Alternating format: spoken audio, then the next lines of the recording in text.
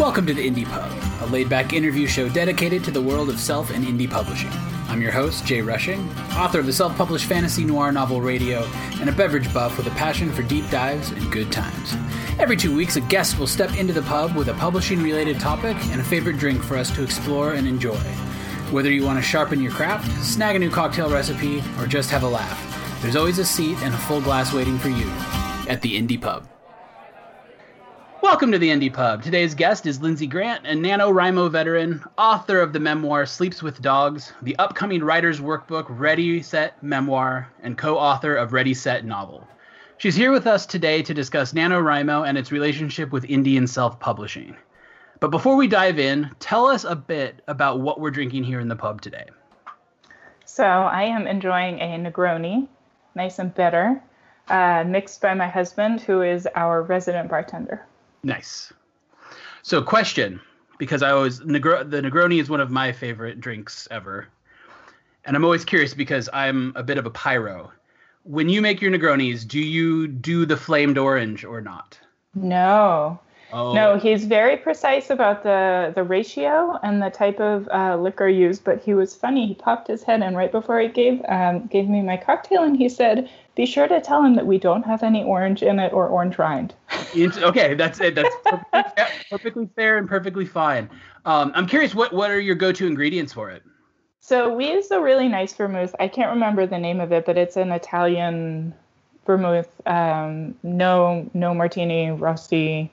Yeah. And Campari, of course. And then I prefer Bombay Sapphire. I have heard that some people have Beefeater, but we usually use the Bombay. Yeah, I use why am I forgetting the name? There it is, Punta Mes as my vermouth. That's one of my favorites. And then obviously Campari. And then years and years ago, my wife and I did a gin off where we got a bunch and compared them because we thought, we want to know kind of what's our fancy go-to and what our, kind of everyday knockaround was. And good old Gordon's came out on top for the knockaround. Hey. So we felt pretty lucky with that because you can find it anywhere. That's true. Yeah. And I'm a big proponent of the flamed orange, mostly because I'm a bit of a pyro, and anything that lets me play with fire and drink is kind of awesome. So next time you get a shot, I highly recommend it. All right. Well, I can see that the smoky and the bitter would be really nice together. It's and just the fun, really. Mostly just the fun. Okay, tell us a bit about your background with NaNoWriMo and give us a little bit of a history of the program as a whole. Sure. So I came to NaNoWriMo as my first job out of grad school, and I almost couldn't believe that it was a real thing. When I interviewed with them, I was kind of expecting it to be kind of a you got punked. But I sat down with the founder, Chris Beatty, and the only other hire, Tavia Stewart, who was the managing editor at the time. And when I came on, I was sort of a jack of all trades. I managed the office. I bought the toilet paper. I was the bookkeeper. And I also managed the volunteers that run the local chapters around the world. And they're the people with whom NaNoWriMo participants really have the in-person encounters with. So they're really, really crucial to the program so that it isn't just an online experience. So yeah, from 2008 until 2010, I sort of wore all those hats. And then Chris stepped up to executive director to be full-time executive director, and I took over as program director of NaNoWriMo from him. And at the time that I came on, NaNoWriMo was still running Script Frenzy, and I don't know if you remember Script Frenzy. I don't. Tell me a little more. Yeah, so it was a NaNoWriMo-esque challenge for people writing screenplays or stage plays. Oh, cool. Okay. And it was awesome. And one of my best friends in the whole wide world ran that program until it ended because basically it needed to be sort of unto itself. It was really hard running both programs because it was almost like the revolving door of now it's Nano, now it's Script Frenzy. Yeah. And what ended up happening is that in addition to the Young Writers program for NaNoWriMo, I, as program director, launched Camp NaNoWriMo. And so it's all under the same hat of writing a novel in a month, but it expands to when it's done and also who's doing it, so that there ample resources for elementary and high school age kids, and then also people who don't want to do it during the month of November. Nice. And Camp Nano is coming up soon, right? In April, yeah. Oh, wow. Okay, so very soon. It's right around the corner, yeah. April and June. Perfect. Okay, so NaNoWriMo is obviously for everyone, but how do you think it specifically impacted people in the indie and self-publishing world? Yeah, so, I thought about this so much, and actually I spoke with someone else, well, Libby, Yeah. A fellow wolf veteran herself, about this, because ultimately, whether it's in self-publishing or indie publishing or even in traditional publishing, the magic of Nano is that it gets people who may not otherwise feel empowered to writing. Yeah. And this is the thing that I think is so magical about self-publishing and indie publishing, is that it is outside of the sphere of this sort of cloistered, clubby feeling of traditional publishing. And the fact that there is this engine, this story engine of Nano, driving all of these people whose stories and voices might not otherwise be heard into this writing realm, with the resources and with the encouragement to not just write their story, but then to go on, edit it, and get it out there in whatever form they find best. But so many people, as you well know, decide that there's so many options now, whether it's a hybrid self-publishing or it's purely self-publishing, so many smaller presses that they can choose from. And it's so incredible that what the net gain really is more story, more quality, more voices. Yeah, it's incredible to me just how many people I've known who have taken part. I'm very good at thinking I might do it in August, and then maybe making like a little bit of a plan in September, and then December rolls around and I'm like, well, there's next year. That's my skill when it comes to Nano. But one day I will do it. And be joined by so many other people who've honestly been in the same boat as you. In fact, my one job here in Switzerland, I think I got hired on the strength of Nano, because she said exactly, the hiring manager that I ended up working for, she said exactly what you said, which is, I have been following this event for years. One year I'm gonna do it. And she wrote graphic novels. I had a good friend of mine, I think she made it this year. I think she hit, I want to say 52 or 53, made it just over the line. Nice. Good. All right, let's talk a little bit more about the cocktail, and let's dive into the taste and the smell, what notes you get out of it, that sort of thing. Yeah, well, I might be going a little bit on memory here, because just today, in terrible timing, I have a cold, and so I can't smell very well. But I enjoy this cocktail every single week. Every Friday night we have pizza night, and so I'm very familiar, with the cocktail. And I love. So my theory is Negronis can veer. They can be perfect. They can veer just on the side of sweet or just on the side of bitter. And actually, I prefer mine just on the side of bitter. I know that it's supposed to be that perfect balance, but I really like a cocktail that isn't cloying. I 100% agree. I mean, this has an aftertaste, but it isn't, it's not sickly the way that some cocktails can be. Yeah, I find a Negroni, if it's too sweet, it just starts to nudge into cough syrup territory a little bit, and that's not so good. But yeah. Well, I'm not proud to say I dabbled with the non-alcoholic Negroni, which is surely a sin, and it tasted like a sin. It was cough syrup. What's involved? What would the ingredients be? So, if you can believe it, there is a non-alcoholic vermouth. Oh, weird. Okay. Yeah, it is weird, and it's kind of bitter grape juice then. Not terrific. Correct. Yeah. And non-alcoholic Campari as well. And then I don't know how familiar you are with this actually quite popular new phenomena of like herbal non-alcoholic gin. And the makers are very clear that you can't think of it like a gin substitute, because if you go in looking for the gin taste, that's not what you're going to get. that it is a very nuanced drink and it's a great alternative to an alcoholic drink, but that you need to sort of go in with an open mind. And so I tried it. I made it with the same ratio of ingredients. But I think you just have to have the drink. For me. I mean, for me. Was the non-alcoholic gin, was it water-based or vinegar-based or? No, I'll have to look up the ingredients, and there are a number of different kinds. I've tried two, and actually they're pretty readily available here. I didn't have to look too hard, but I think it's just infused water. Oh, okay. So just an herbal water then. Mm-hmm. Spa water. That's healthy. See, healthy drinking. There we go. I should really know more about it. I didn't love it, so we didn't keep it for that long. Yeah, that's fair. That's fair. Okay, so with Nano, what have you found to be your favorite aspects of the program? You've been involved for a number of years now. What are the things that really have stood out to you as either being valuable or what's really brought you a lot of joy? Anything that just makes it special to you. Mm-hmm. So I talked a little bit about how I love that it is designed for truly everybody, everywhere, anyone of any writing background.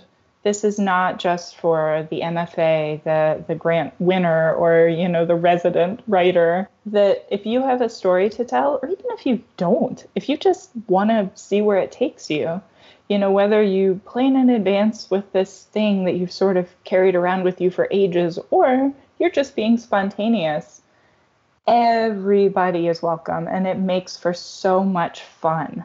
Yeah. It takes this sort of seriousness of being a writer, and it just opens it up to every possibility that anyone could ever think of. And I love that spirit so much, that there really isn't a right way and a wrong way or rules, that everything's just sort of thrown out the window. And you end up having what sort of seems like a month-long literary lock-in. Like, everybody just comes as they are and, see what kind of mischief you can get into. Random question.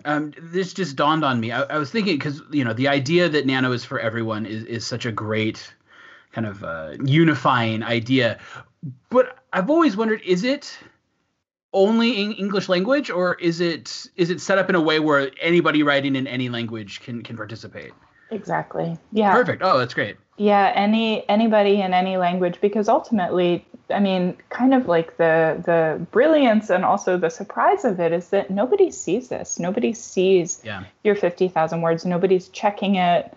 I mean, yes, there is a word count validator, but truly it's just a way of you saying, like, well, here's my novel, like, I wrote it so that you can get your digital badge. I mean, it's kind of like running a marathon. Like, nobody's going to know if you, like, cheat or whatever.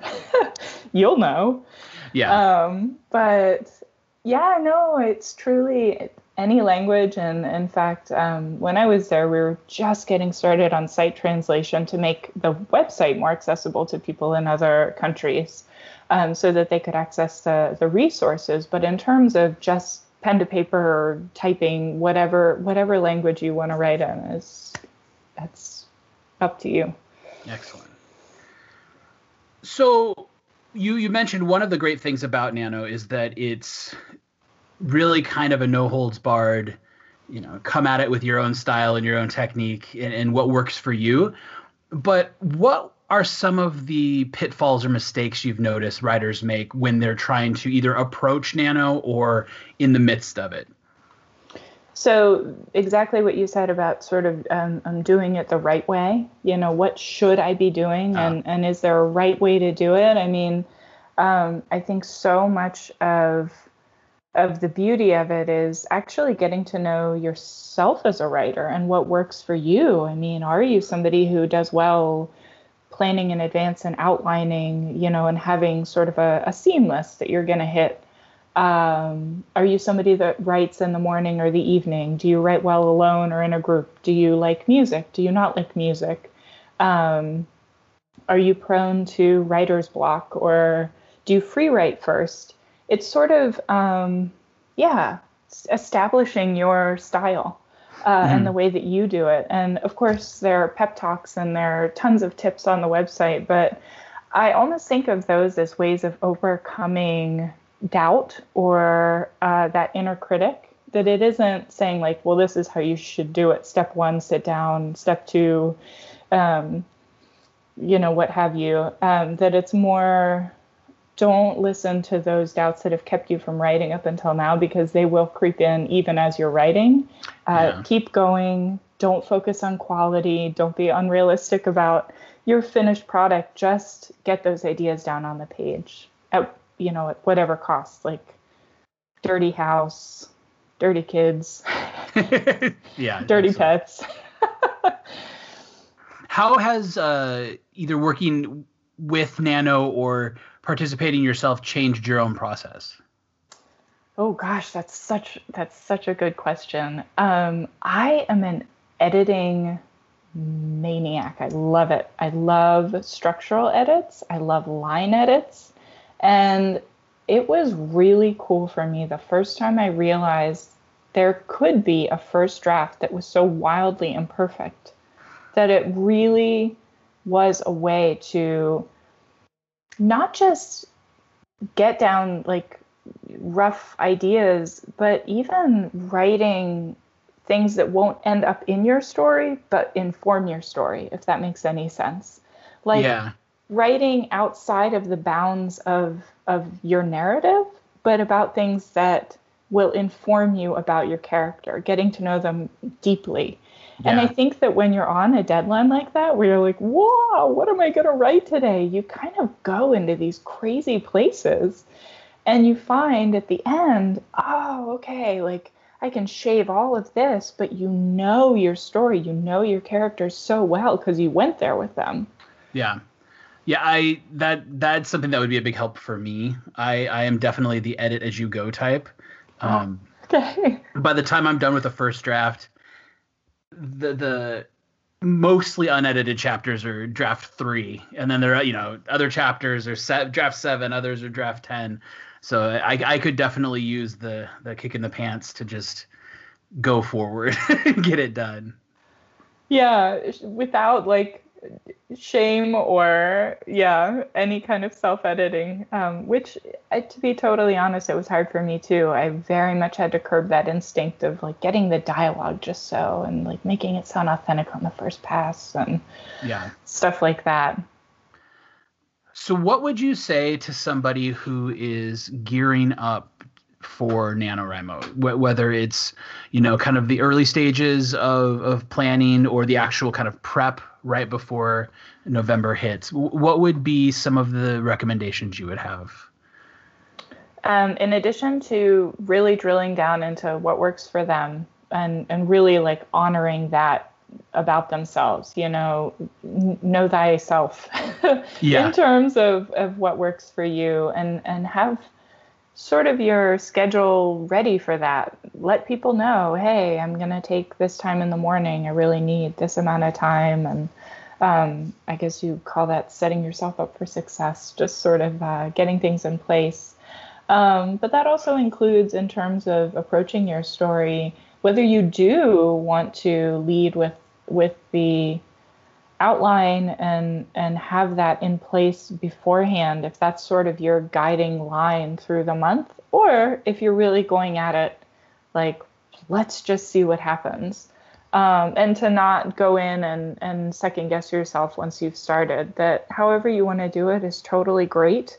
And again, there aren't any rules. Just do what feels really good for you, because it's hard enough to write every day, or to write however you want to do it. If you only write on the weekends, or if you write in like a huge burst and then take a couple days off, in whatever way getting to 50,000 words or however much you're going to write in a month looks like, really just going for that in the way that feels best to you. Do you find that plotters or pantsers, one or the other, tend to have a better go at NaNoWriMo, or do you think it shakes out pretty evenly in the end?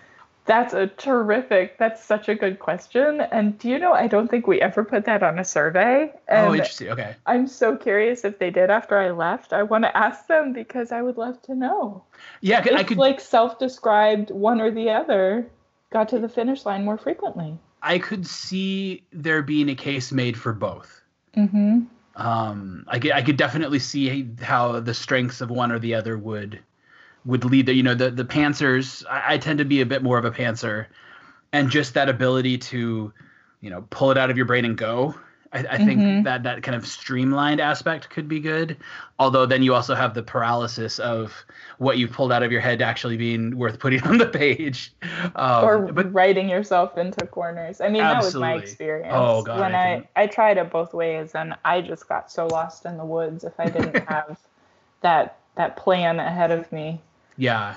I have some friends who are hardcore plotters, just everything dialed out, bullet points everywhere, and that also having that path, you're basically following a path at that point. I could see that being a huge benefit, but I can't. I signpost, I call it, where I think of it as kind of like, I try to have a beginning and an ending and, 2 or 3 twists, and I'll write from one spot to the next and then decide if what's left still makes sense. And then if not, I can change course. But the idea of actually, bullet point after bullet point after bullet point is terrifying. Huh. I would like to be able to do it, but I don't think that I actually could pull it off. At least not pull it off. I find this so fascinating that every person you talk to has this sort of, I mean, for you, bullet points are terrifying. For me, not having that, to me, it feels like a safety net. Yeah. And it's so specific to the person. I mean, and that's true. That's why, I feel like there can't be any should, because, if you try and do something the way somebody, I'm sure that there are vocations in this world. I'm sure surgery, for example, you have to follow instructions. At least you know what they do. But for writing, I do think, a bit, you just have to sort of figure out your own Bible, your own methods. Yeah. Say it's November 12th and you meet up with somebody who is just deep in the throes of Nano. What sort of advice would you give them there? And I would imagine anybody in the middle of NaNoWriMo on November 12th is going to be a bit frazzled, whether in a good way or a bad way. So what pep talk would you give them? So I feel like in the middle of Nano, you're sort of in that place where you realize, oh God, maybe this isn't so fun anymore. Or maybe I had these really lofty goals, like I'm going to blow it out of the water. I'm going to write 100,000 words. Or I think there has to be a reckoning where you say, you know what? Everything I write is more than I would have otherwise.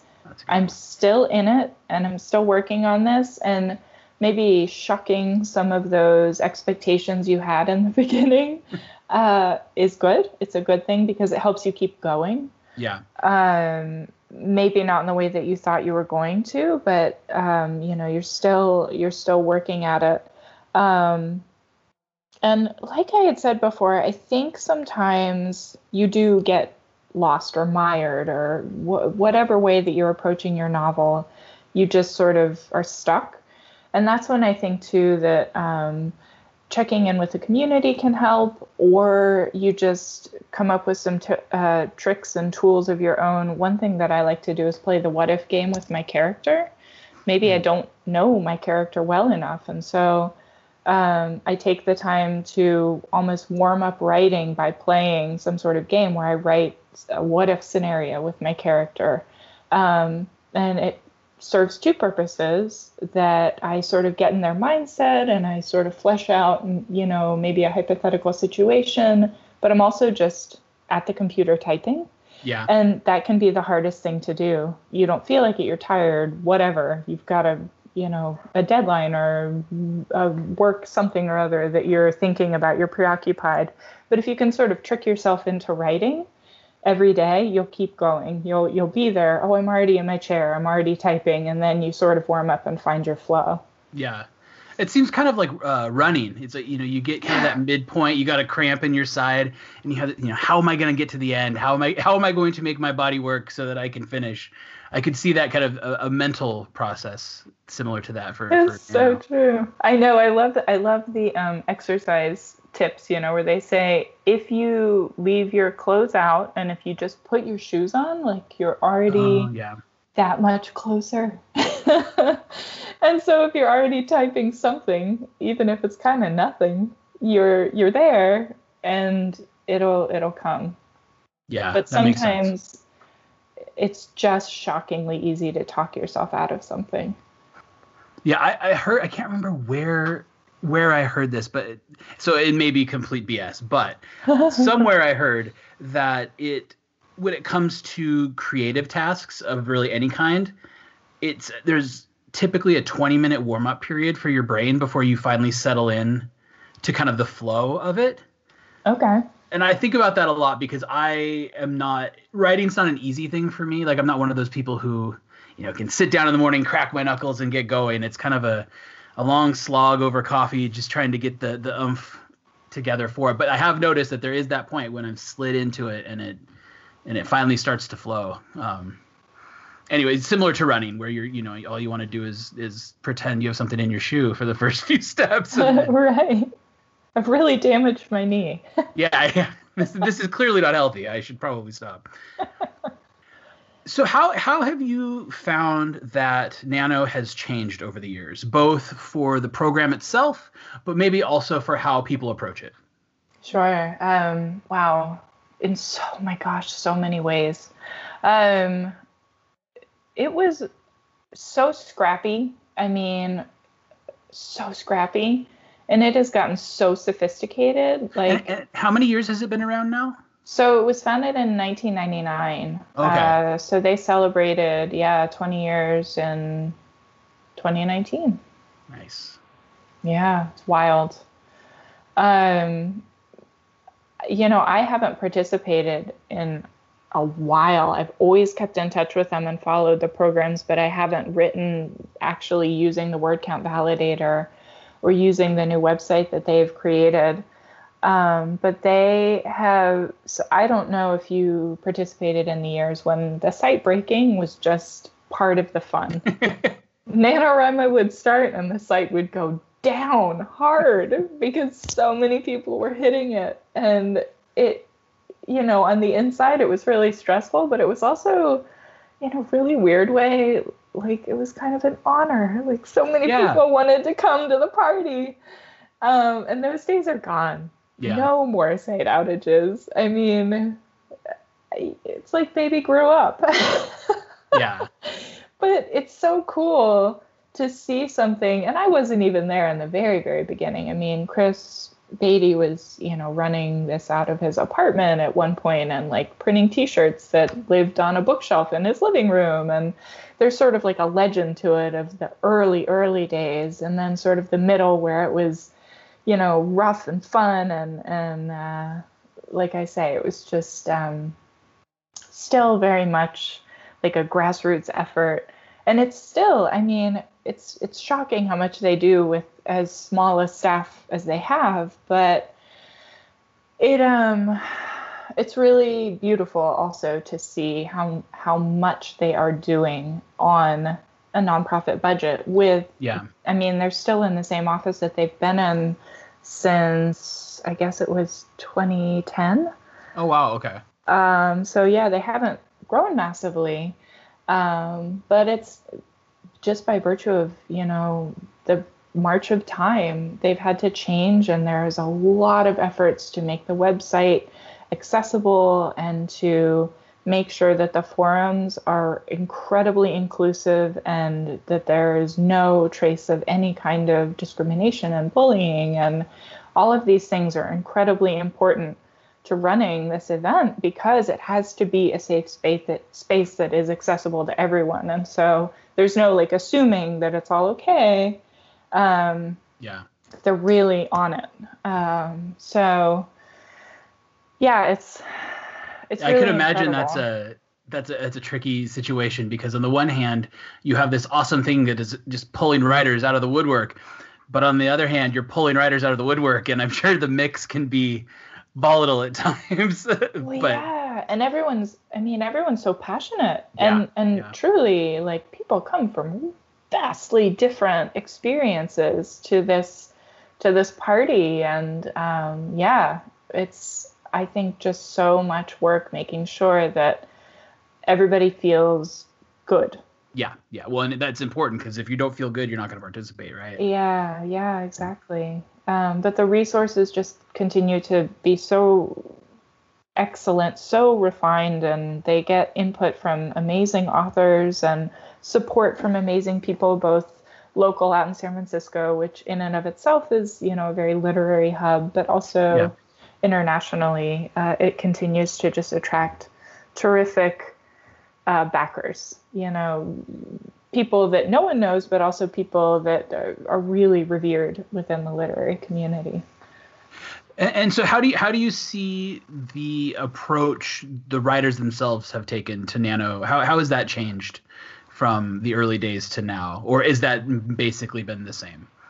I think I could be totally wrong about this. I think that it has largely stayed the same, which is really, really cool. And it's interesting because I do know some hardcore long-timers who truly have participated all these years. I mean, they knew about it early on and they've stuck with it.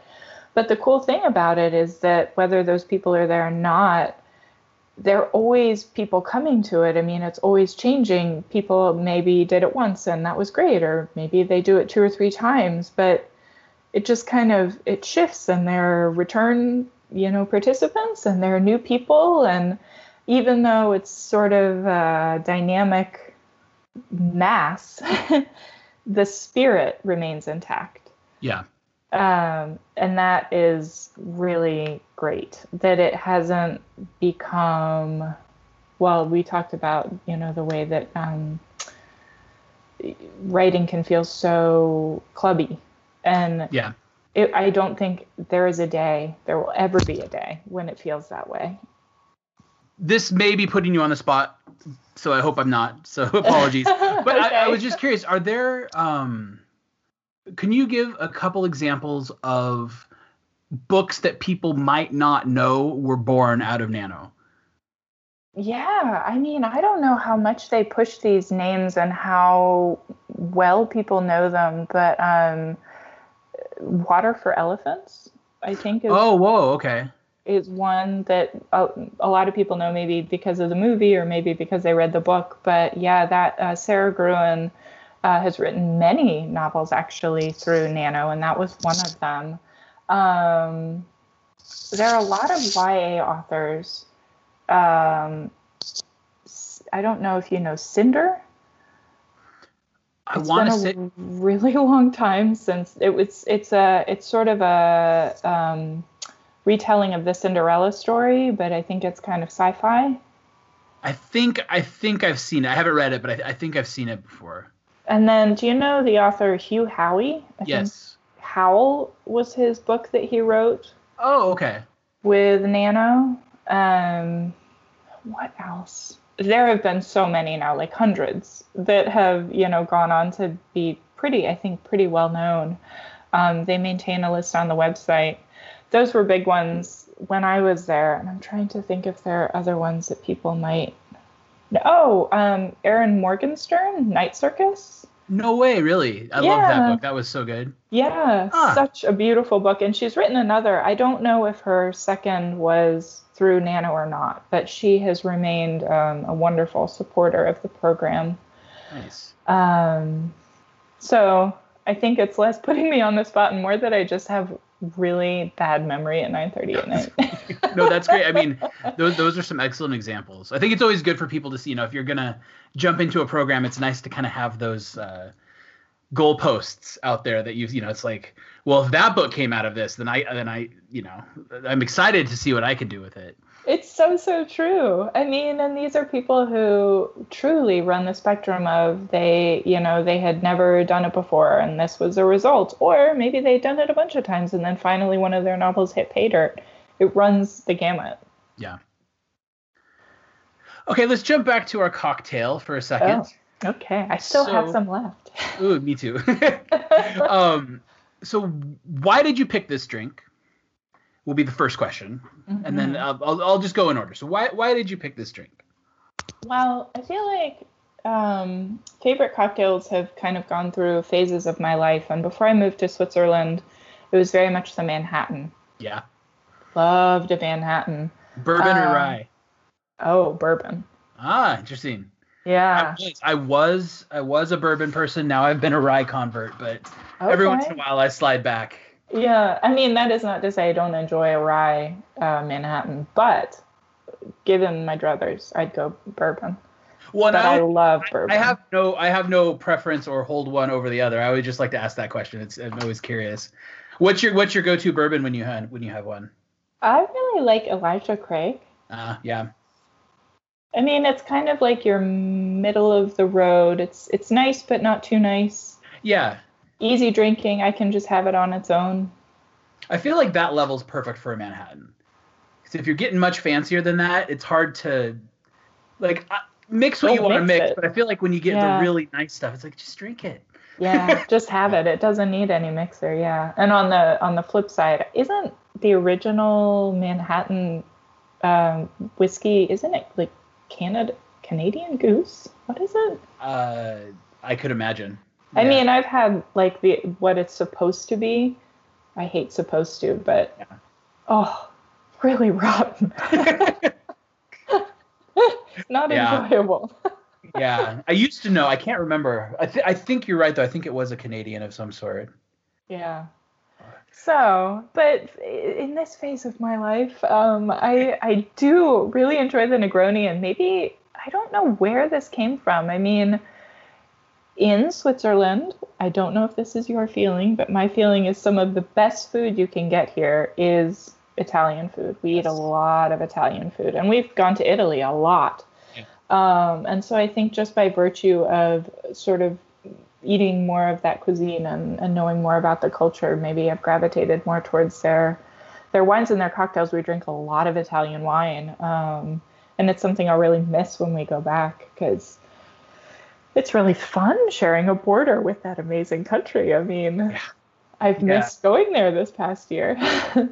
Yeah, for me, I'm from Washington State, and Switzerland's about 20% the size of Washington, and so it still messes with my head that what used to be driving through 2 counties is now driving through 3 versions of Swiss German and, into a completely different country. It's just amazing. Yeah, it's so true. I know Metro Atlanta is 5 million people. So, it's so many. It's about, 2/3 the size of the whole country. But okay, so what is the right mood? What's the setting for this drink? So if someone's never had a Negroni before and they wanted to serve it at a party, is this what you would serve at a backyard barbecue? Is it something you would serve at a nice dinner? Would you serve it at both? Okay. When would you choose? Well, so I have heard, and maybe this isn't true, but I've heard that a Negroni is meant to be an after-dinner drink. I would not drink this after dinner. I always have it before my pizza. This is like my hooray, it's Friday, made it through another week. We're going to have a great homemade pizza night. I'm not much of a cocktails after dinner person anyway, but I don't think I would ever have a Negroni after dinner. And so for me, my concept of the cocktail is come over, pick your toppings, let's roll out our crusts and have a good time, super informal, not at all stuffy, but strong. Yeah. Shucking off the week, just loosening up and having a good time. But yeah, if I'm going to have a drink after dinner, it would just be a bourbon neat. Yeah. Yeah, I really like the Negroni for its versatility. I mean, it's complex enough and bitey enough that if you did want to get fancy with it, no one would bat an eye. But if you're in some shorts on your patio, it totally works too. So true. It really can adapt to either. Speaking of which, have you ever had a white Negroni? Oh, yeah. Is it with white port? Am I remembering that right? What is it with? There's a few different types. The best version I have had, and let me see if I can remember so it's still the 1-1-1 ratio. It's still gin, and then there is an Italian liqueur called either Bianco Sarti, or there's another version, I think it's Luxardo does it. It's called Bitter Bianco. Okay. And that subs for the Campari. And I'm writing this down. Yeah. I want this. And then the vermouth is Cochi Americano. Okay. And that's the best version I have had. And it's like a Negroni, but I feel like if it's above 80 degrees, 30 Celsius, a Negroni's a bit heavy. Yeah. But this one you can go all the way. I mean, you're walking through the desert, someone hands you one, perfect. Really refreshing. Really refreshing. Okay. I've seen, so rather than the Bianco Sarti, I've used Suze before. Uh-huh. And that works, but it's a bit too bitter. And then it's more of a yellow Negroni than a white Negroni at that point. But okay. And then I've used Noilly Prat and some other dry vermouths as well, and those work. There's a bunch of different ways to make it, but that specific ingredient combination seems to have been the one that's worked out the best for me. So I'm gonna have to reference. We got Death & Co., the cocktail book. Do you have this? I don't. I've been meaning to pick it up. It's so much fun. Oh, It's like reading, something you could just sit down on the couch with and read. But I'm going to have to look this up in that book because I bet they have something in there about it. Oh, I'm sure they do. Yeah. Highly recommend the book though. Yeah. Yeah. I'm slowly collecting cocktail books. I tend to be more of a collector of them than a user. I really I have a pretty decent liquor cabinet, and so I like to just go mad scientist with it and come up with stuff. So I tend not to dip into the books nearly as much as I should. Okay. But I have them, and so I definitely need that. And there's a book called Imbibe, I know that everyone talks a lot about, that I'm trying to pick up as well. Okay. But yeah, I will. That one's been on my list for a while. So can I ask you? I hope I'm not putting you on the spot. Oh, hey, feel free. How do you feel about tonic as sort of this goes with everything mixer? Depends on the tonic. Ah, okay. Very good. So something like Fever Tree, I feel does a better job of going with most things. What's the big brand of it? Why am I forgetting this? Schweppes. I feel like Schweppes makes a great gin and tonic, especially when you just want a gin and tonic, but it's a bit bitter. Okay. Like I feel like it's a tonic's tonic in a way, and so it cuts a little too much with certain things. Yeah. Like I would do Fever Tree for a vodka tonic, but I'm not sure I would use Schweppes. Okay. Just because I feel like you need that gin combination with the Schweppes to. But that's for my own tastes. We have gotten really into something that when I first heard about it, I thought that's gross, no way. But on taco night, we have tequila tonic with a ton of lime. Ooh. And it's really good. Oh, I bet that would be, actually. As sort of an alternative to the margarita. Because you get the sweetness from the tonic water, but you can still the tequila isn't shouted out. Yeah. What's your go-to tequila here in Switzerland? I know it's a little bit hard to find a good variety. Yeah, so we're into the Jose Cuervo. It's not Jose Cuervo. No, it's not. What is it? Is it Jose Cuervo? Oh, gosh. I have the bottle in our cabinet. We get it off Galaxis of all places because it's a really good deal. Nice. But it's a reposado and it's delicious.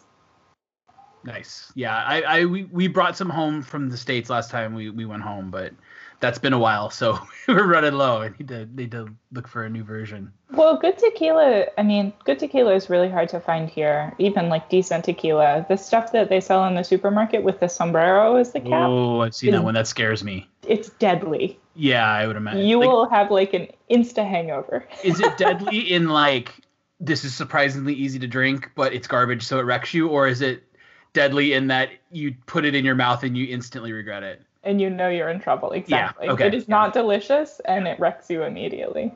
I'm always fascinated with liquor, how there are certain things like bourbon, where even a bad bourbon's passable. Like, you can drink it, but a bad tequila or a bad gin, oh, it's just don't do it. Yeah, yeah. Yeah, we are in early days of prepping for the coronavirus. There was still some misinformation that it was good to have vodka on hand just in case. And so we got some like truly like nuclear worst you've ever heard of. Like you probably never heard of it before. And I think it's going to sit in the cabinet until the end of times because nobody would dare touch it. Unless you have a gash on your leg.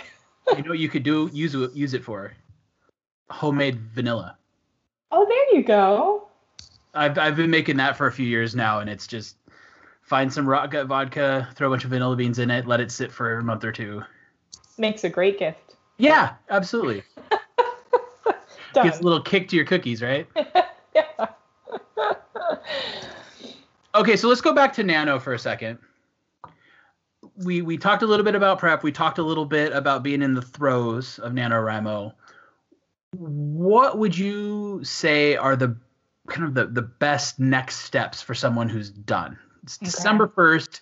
You have this thing that you've created or a thing that you're in the process of creating. What do you do with it? What's the next logical course of action? So for me, that's a multi-part, and you can't have one without the other. Okay. The first, and here I am being like, don't follow rules. Burr, burr, burr. Here I have rules. Mm-hmm. One is celebrate. Just step away. Take some time to say, I did it and I'm done. But your story needs to rest and you need to rest. Like you've done a crazy thing for a whole month, and I'm sure that there's a really long list of stuff that you've neglected. Give yourself time to do it and just put it aside, put the story aside. Maybe even for the whole month. December is a crazy month. End of year is always hectic, and for a lot of people it means, celebrating one holiday or another and being with family. We hope we return to that tradition soon. And I think it's totally acceptable to pick it back up in the new year. And then the second part of that is that before you go sharing it around, yes, you can be proud of it, but you must edit it. I am shocked and appalled by how many people are like, well, I wrote a book and I'm just going to go ahead and send it on out. Yeah. Nobody will thank you for that because it's going to be rough. My first year ever of Nano, I gave my family, I think, the first 3 chapters because I was so very proud of this book I had written. And they were so sweet about it, but they were like, do you know that your main character's name changes a number of times throughout the chapters? And that's probably the best of it. So it is really important to return and do, I would say, many, many, many passes. Yeah. I think editing, like writing, is different for everyone. I do think that there's some wisdom to the way you approach it. If you're interested in efficiency and efficacy, things like you want to do the structural edits first. Don't do the nitty-gritty editing before everything's in its right place, because it's all going to change anyway. But I also think that a lot of figuring those things out happen with doing it, that you may not know. I mean, you can't know what you don't know. And so it takes sort of going into it and feeling it out and figuring it out, what works for you, or making those mistakes and realizing you wasted a whole lot of time, drilling into this one part that you ended up taking out anyway. So, but in a nutshell, it's just that I think a lot of people assume or forget how much love it still needs before it really sees the light of day, and other people's yeah. Inboxes. Yeah, again, I always forget where I hear these nuggets, but somewhere someone had mentioned that it no matter how good you think your first draft is, it's crap compared to what you can make it. Yeah. So even if you're the best writer in the world, the best writer in the world's first draft is not as good as their last draft. And so there's always that room for improvement, and never assume that it's. I feel like a lot of people kind of get into the maybe more like musical improv or visual art mentality where it's just like, I have made this, it is my creation, there it is. It's like, yeah, but writing's a little bit different. Yeah. And you're not somehow forsaking yourself by just cleaning it up a little bit. Exactly, yeah. It's Paul, you're varnishing your painting, right? Like, yeah.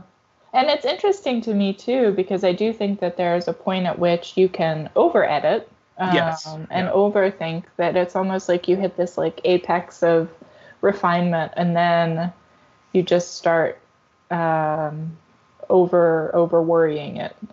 Yeah, I always try to tell myself it's once things stop feeling better and they just start feeling different. Like that's when someone else needs to look at it. I've done as much as I can for the moment. Someone else needs to kind of push me in a new direction. Oh, I love that. Yeah. There is no improvement. It's only changes. Yeah. It's like now the character does this. I don't know why he's doing that now, but that's what he's doing. So here we go. All right, Lindsey, it's last call here in the Indie Pub. Can you give us an indie published book or 2 or 3 or 4 that you think more people need to check out? Yeah. So my not at all dirty secret is that I love detective fiction and thrillers and crime series. The more the better. And our mutual friend Jill Pruitt, who publishes as J.J. Marsh, her Beatrice Stubbs series is so delightful. It's so wonderful, and there are so many of them, and she is a genius of self-publishing. So that is my wholehearted recommendation for self-pubbed lit. Well, and she's, I mean, the backlog of that series, I mean, if someone wanted to dive deep into a series, there's a big chunk of literature there for on there, right? Because I want to say, is it 10 books already almost, or is it even more? I think it's more than that. Yeah. I just got really excited because I don't know if you're familiar with Louise Penny. She writes the Inspector Gamache novels set in Quebec. I'm not. Oh, God, I love them so dearly. I love them. They got me through my second pregnancy. But I just found out that in August, her 17th is coming out. Oh, nice. And so I don't know if I'm transposing the longevity of her series over the Beatrice Stubbs, but I do think it's more than 10. I mean, there are a lot. Now, are those more on the thriller end, or is it kind of more of the Poirot episodic? Gotcha. Yeah. Not a cozy, but not the type of. I've read some series where they're just kind of like gross. Yeah. They're not like interesting. They're just terrible people doing terrible things. But this is just. It is satisfying on so many different levels. Okay, and then so same question, but for any other media, whether it's indie or not. Okay, so I went way outside. Well, that's not true. I didn't go way outside of books. My first recommendation is music. Okay. It is for a band called Make No Bones. Mm-hmm. And it's available on iTunes and Spotify. And I happen to know the artist, one of the artists, a songwriter and singer. And just incredibly prolific in a way that I think could speak to NaNoWriMo enthusiasts. He has put out an album a year for, I think, 5, maybe 7 years now. And I think when you hear the music, you'll see that it is very much reflective of what's happening in his life at the time. He came to Europe many times, and it's in the music. I mean, he spent a lot of time in Ireland, and so it's almost like music as memoir. Oh, interesting. But it is very much story-based, and the lyrics are incredible. And what genre? Fun. I would say folk rock. Gotcha. Yeah, he did. He still does. Well, with COVID, not so much. Busking, a lot of busking, and so you really get that vibe of that it is a lot about the vocals and a guy on his guitar. Mm-hmm. Nice. Yeah, and then the other two are very much literary recommendations. I have gone deep into PBS programming. Okay. For the uninitiated, that is public broadcasting station. Oh yeah, I grew up a Nova junkie, so Oh man, they have so much good stuff. But two of my favorite memoirs from my youth have become television shows, and one is based on Gerald Durrell's My Family and Other Animals, and it's called The Durrells. And I think there were 4 seasons made. Okay. And then more recently, it's still ongoing, is All Creatures Great and Small, based on James Herriot's 3-part memoir series about being a veterinarian.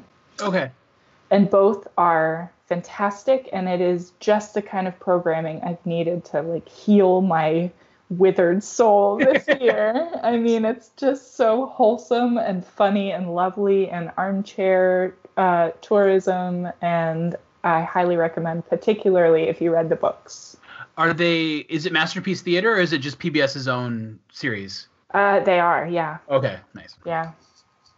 So, those are my recs, and I really hope that whoever is listening might check one or all of them out, because I have delighted in all of them. Okay, finally, tell our listeners what you have going on right now and where they can find you and your work. Sure. So I had the great good luck of re-teaming with NaNoWriMo on my upcoming book, Ready, Set, Memoir. They are offering a memoir thread in Camp NaNoWriMo this year for those memoirists who have been participating in the novel writing challenge, but as nonfiction writers. Oh, nice. And so I wrote a workbook in the style of Ready, Set, Novel, which was a NaNoWriMo workbook. And it comes out in May, and it will be available pretty much wherever books are sold. And so are my other books. I was really happy to find on Powell's, the indie champ, but also online for these COVID times, that Ready, Set, Novel is also available there, as is Sleeps with Dogs. Nice. Because in a lot of brick and mortars, it's kind of hit or miss. Surely they can special order them, but anyway, they are on Powell's. And I'm not much of a social media person, but LindseyGrantBooks.com is the website where you can find out if I'm doing anything literary. Thanks everyone for tuning in to the Indie Pub. If you like what you hear, consider giving us a like and subscribe so you won't miss any of our indie investigations or boozy banter. I've been your host, Jay Rushing, and we'll see you back in the pub next time.